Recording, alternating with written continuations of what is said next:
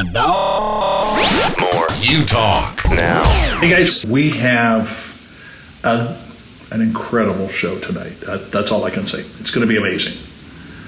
Our special guest tonight is going to amaze you. He is going to blow your mind. Trust me. That's part of my problem. I've seen him too many times and my mind is gone. He's performed in front of millions of people.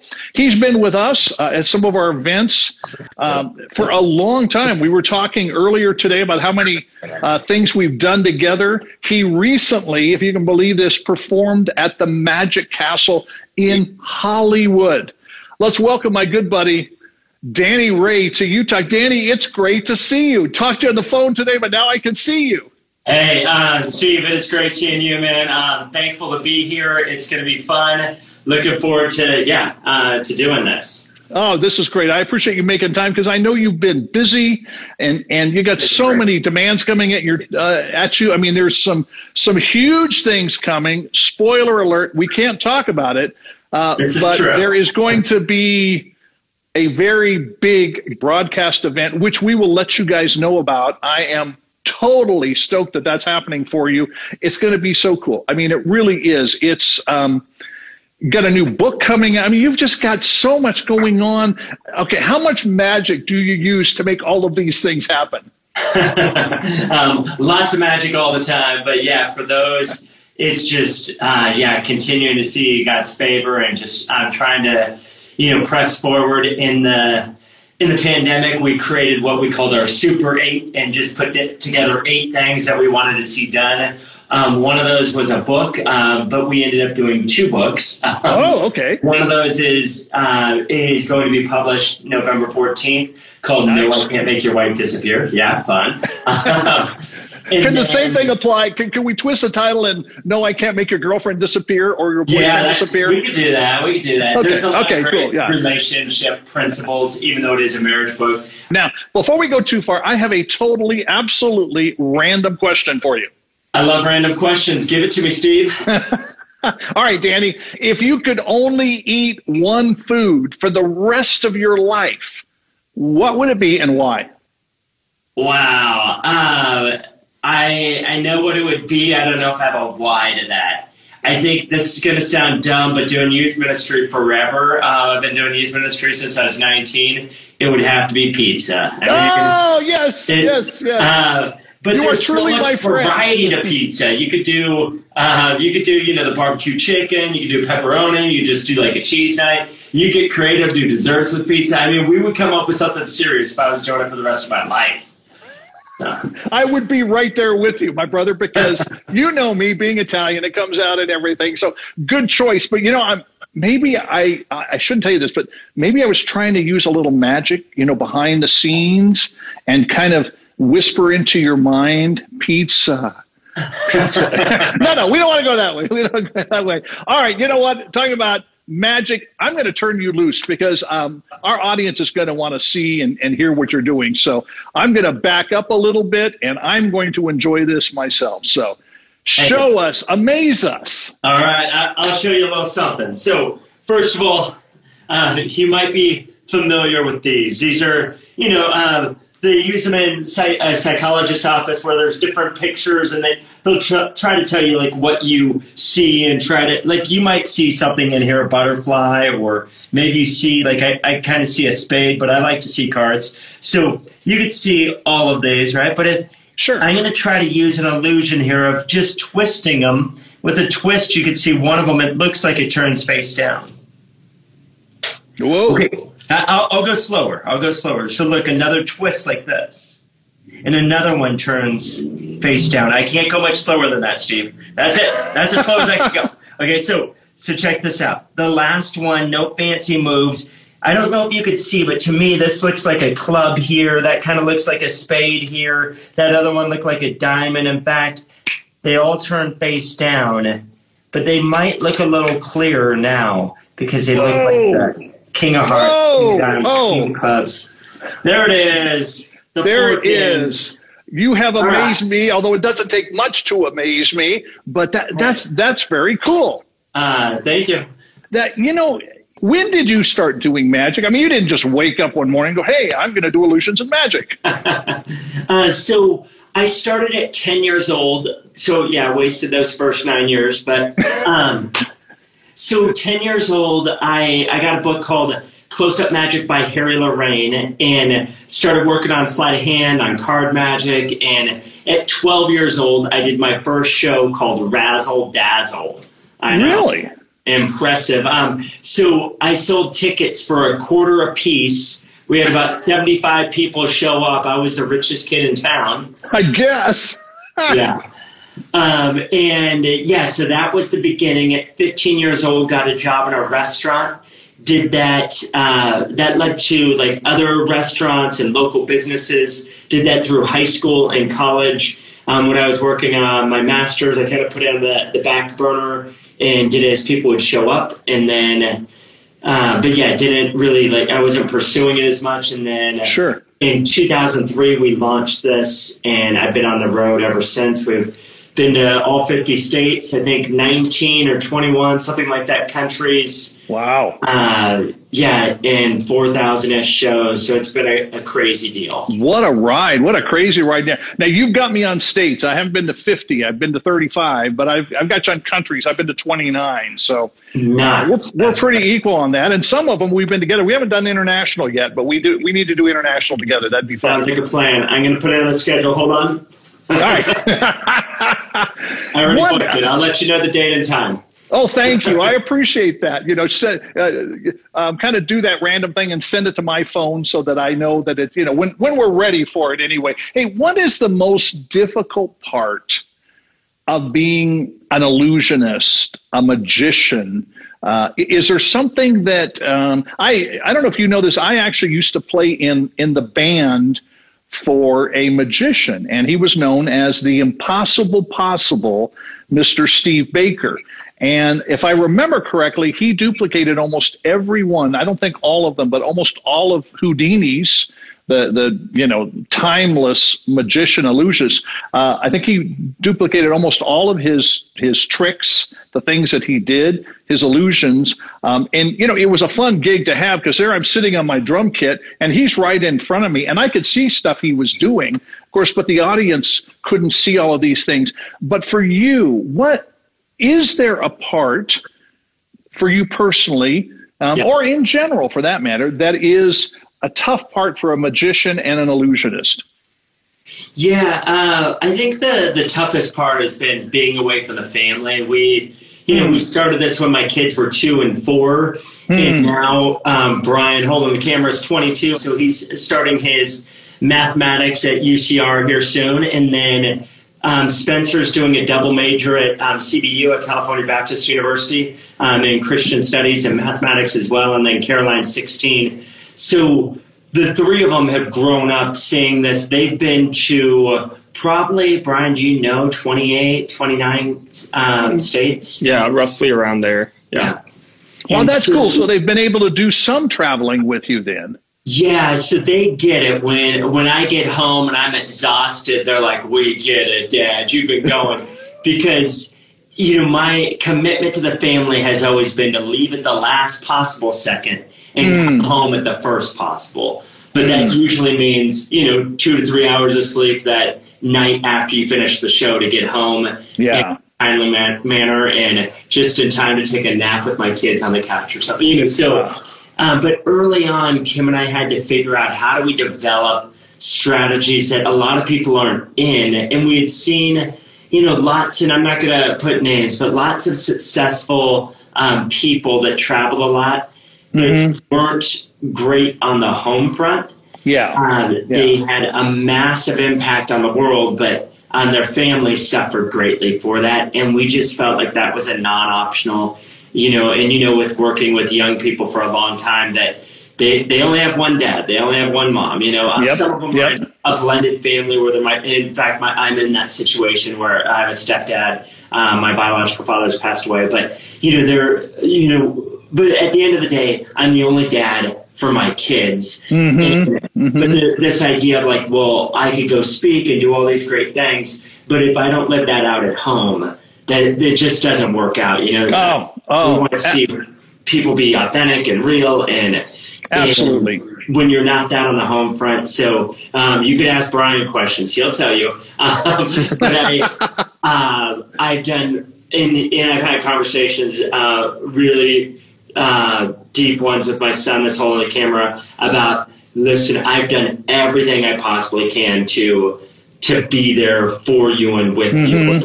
When I'm home, I'm home. I'm not, absent in. That's cool. Yeah. So anyways, that's a long way of saying that's probably the hardest part, but it's also a part that brings so much joy of being able to go out and speak and perform and do all those things. Oh yeah. I mean, it's we've done a number of things together and over the years, and I'm amazed at what you're doing, but we've never talked really at this level with the family, and I think it's important for people in our audience to chew on what you've just said, because what's interesting, and this, especially having 3 young adults in your family and their friends, there's a lot of families where the dad doesn't travel, but he's absent. Depending upon what study you read or whatever, some of them are saying that the average young adult, average student only has 1 meal a week with their family. Wow. And that's I know growing up in an Italian home, it's food was always important and family was always important. Yeah. And we would laugh and we would joke and talk about things and all, until I come from a broken home as well, and yet my dad tried to stay very involved in our lives. But I appreciate that reminder you've given us. And if you are listening to the show, you don't have that kind of family, do the best you can do to be a solid part of, you and your brothers and sisters or whatever, and mom and dad, whatever the mix is, and make it your goal when you begin to get into relationships and a marriage or whatever, that you will make the family a priority, because it's so true. And I don't know how some of our audience are surviving, especially in the crazy times we live, without a solid family. So, a lot of props to you, my friend, for that, because, it's like you said, your kids only have one dad, one mom, and there's so much that they look to in a mom and dad, so much that they need. Really quickly, Steve, before we get back, I just want to say to any students out there as well is when I grew up, my biological father took off when I was about 4 or 5 years old, and I wouldn't see him again for decades. And his absence defined my childhood, and by far he hurt me more than anybody else without ever saying a word. Like he just by him not being present. So it's one of but as painful as that was, I want to never change it, because it meant I will be present in the lives of my kids. And that's one of the opportunities that if you're watching this and you go, this is horrible, this sucks, but you have a choice to change the future by the way you choose to behave, by the way you how you choose to live. You don't have to repeat those things. Totally. Thank you. No. Thank you for that, because students out there need to hear that. And make that a goal. Keep your focus that way. Let's go back to your dad for just a moment. The pandemic has affected all of us in lots of ways. We're still kind of, sort of, maybe in it, but you were, like I was, shut down from doing events and things. But you mentioned something today about doing some work with a prison outreach, prison fellowship. And I like, if I remember right, you recorded some things that they could get into the prisons. Am I remembering right? Yeah, Prison Fellowship, they have roughly 250 events that they do throughout the prisons in America. And due to COVID, which I feel like you could say that about anything these days. Yeah. Due to COVID, we can't do this. But but they decided, instead of having these events that are live, they were going to create 3 TV spots that was shown. It was approved at the state level in 40 states, which is crazy. Wow. That's nuts. Yeah, so there are 10 states where it wasn't shown in every prison, but the majority of them. But 40 of them, it was shown in every penitentiary. And so we created a half-hour spot. You can find it somewhere on YouTube. And it was for a prison fellowship called Hope Events. And I did one of those. And so now, we've been able to just bring the word, encourage people, bless people that are in prison that just need to some hope and encouragement and love and know that, there's people outside praying for them and that are there for them. That's awesome. Yeah. Now, if you don't mind, there's another personal note to that. And correct me here. Am I remembering what we talked about earlier, that your dad was incarcerated? Yeah. So when I was 14, so let me back up. So at 4 or 5 years old, he takes off, and I would wake up with like nightmares of like, where is he, or us reuniting, realizing we're not together, kind of throughout my childhood, through my teenage years, and in college. So, I mean, it was just kind of a consistent dream of both like either, him dying or us reuniting, but then waking up and you're not united, So the question I would have for my mom, I would ask her, like, Mom, do you know where Phil is? That's his name. And she's like, oh, probably off in prison or off with some woman or, gambling or, any number of things she would say, but never got a direct answer. And then I was in college. I was, 18 years old and had another one of these dreams or nightmares, however you want to look at that. And I called up my mom and she said, I want you to come to the house. And, it's like an hour or so away. So she got my brother, my sister, myself there. And they said, Danny's 18 years old now. We want, the three of you to know you're all adults so you can make your own decisions now. Phil was incarcerated for, I'm not going to say the crimes he committed, but they're pretty horrendous crimes. Okay. And here's his address. He isn't aware of that, that I'm giving you this information. So that's when I found out, but he was incarcerated when I was 14 years old, but I wasn't at the time. Yeah. That it's a powerful story. And I want to go back to something you said quickly, but I do a lot of school assemblies typically, outside of the pandemic, and we were actually doing a bunch of them via Zoom the last semester. But I remember being in one school and this 15-year-old guy standing in line, students are standing there wanting to talk. You've had this happen at events and so on. And this guy hands me this folded piece of paper. So what's this? My dad's phone number. Okay. Can you call him? What do you want me to say? He's a loser, Steve. We live with my grandmother and he sleeps on the couch and doesn't even have a job. Can you call him and tell him to stop being a loser and be a dad?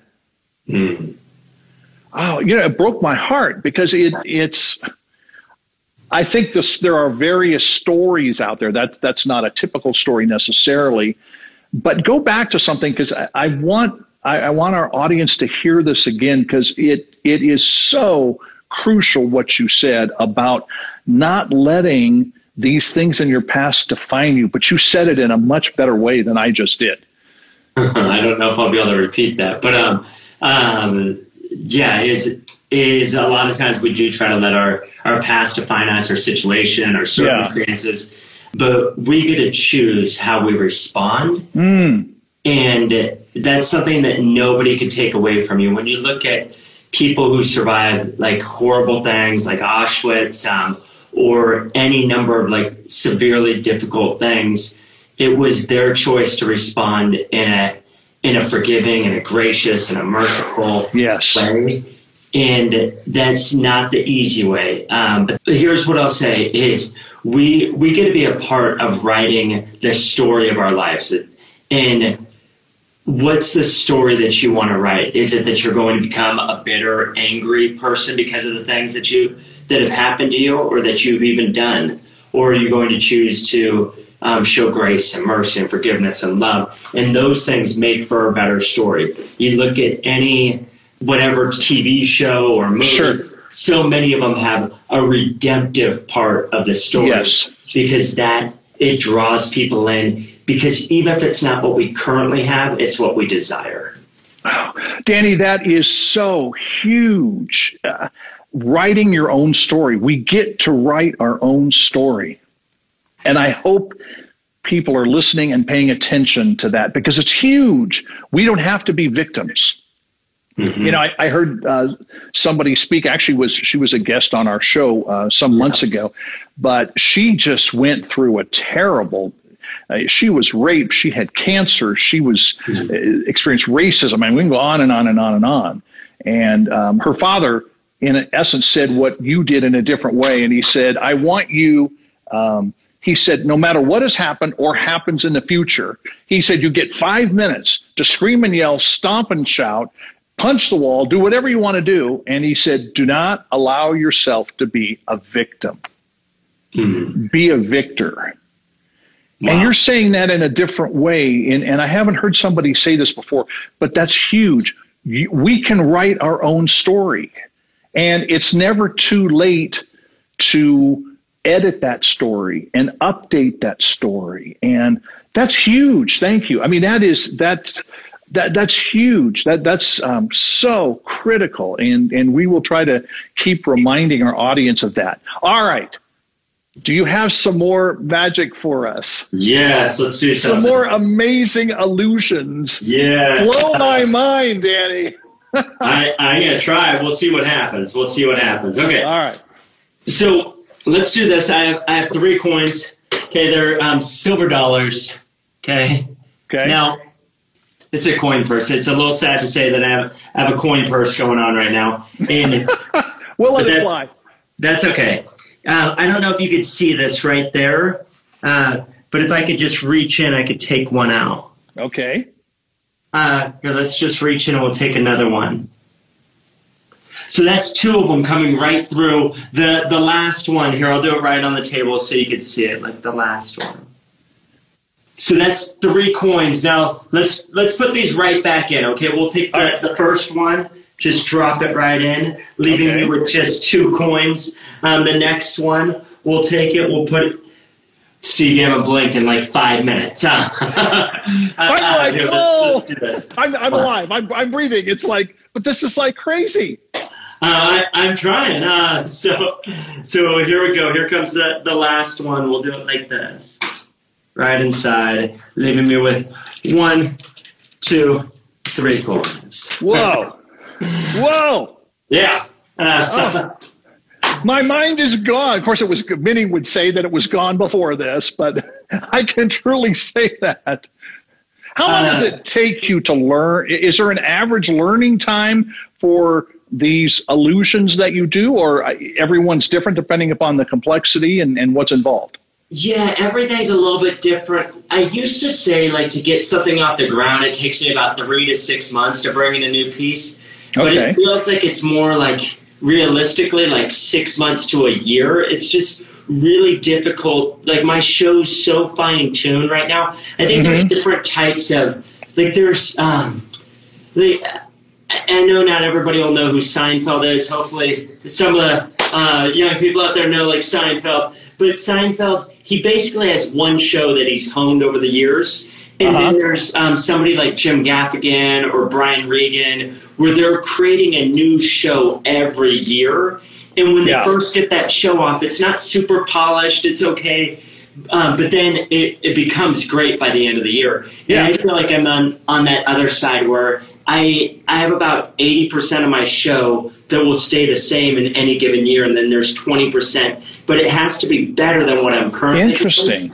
Yeah, so over the years, it changes, it develops, but it is definitely one of those things that just I'm constantly. My thing is, I always want to do my best, not just be something new because it's new. Yeah. So okay, well then that kind of begs for another question. Where does your inspiration come for a new trick that you do, a new routine that you do? I mean, again, is it just it could happen any place, anywhere with anything, or are there particular things that really inspire you, or you have that aha, I could use that, I could do something with that? Yeah, so A little bit of everything. So I used to be an avid reader before this year, but I still read quite a bit. And so a lot of the books I read, I'll get an idea from a book where I'm like, oh, that could be a great idea for a presentation. So then I have to find a trick to fit that presentation. And then there's other times where I'll see something and I'm like, oh, that's a wine glass. And I'll look at that wine glass and I'll just literally, this is my process, stare at the wine glass and go like, what's the craziest thing I could do with this? And so that's, part of the process that I'll go through is just like staring at objects and trying to figure out something crazy. I know my son, he just got some really interesting object that's like a 4-dimensional, we're not going to get into it, but Klein bottle. It's a Klein bottle. Okay. And I haven't had time to stare at it because he showed it to me on the side of the road while he was heading off to Orange County and I was going somewhere else. But I want to stare at that more and see if there's the Klein bottle. People can look it up. And it is a bizarre concept and idea that basically there's liquid that can go in, but it can't go out. It's bizarre. And so I need to process this object and see, is there any, it's magical in itself that you could put liquid in, but you can't get it out. Absolutely. But I'll probably stare at that for a while and see if there's something I could breathe a magic piece into. So interesting. Well, has your family learned the routine when they come in the room and they see you holding something and you're staring at it going, okay, he's at it again? I've had to learn to be able to break my kind of concentration that way. Having kids and a wife that need you, Sure. I've had to learn to be able to do that at the right times. That's why I get up early and try to get things done before they're up, So yeah. No, that's awesome because it's with a creative mind. You are so creative in being able to take different things. Now, before I forget, I want to make sure people know, how can they follow you on social media, website, that kind of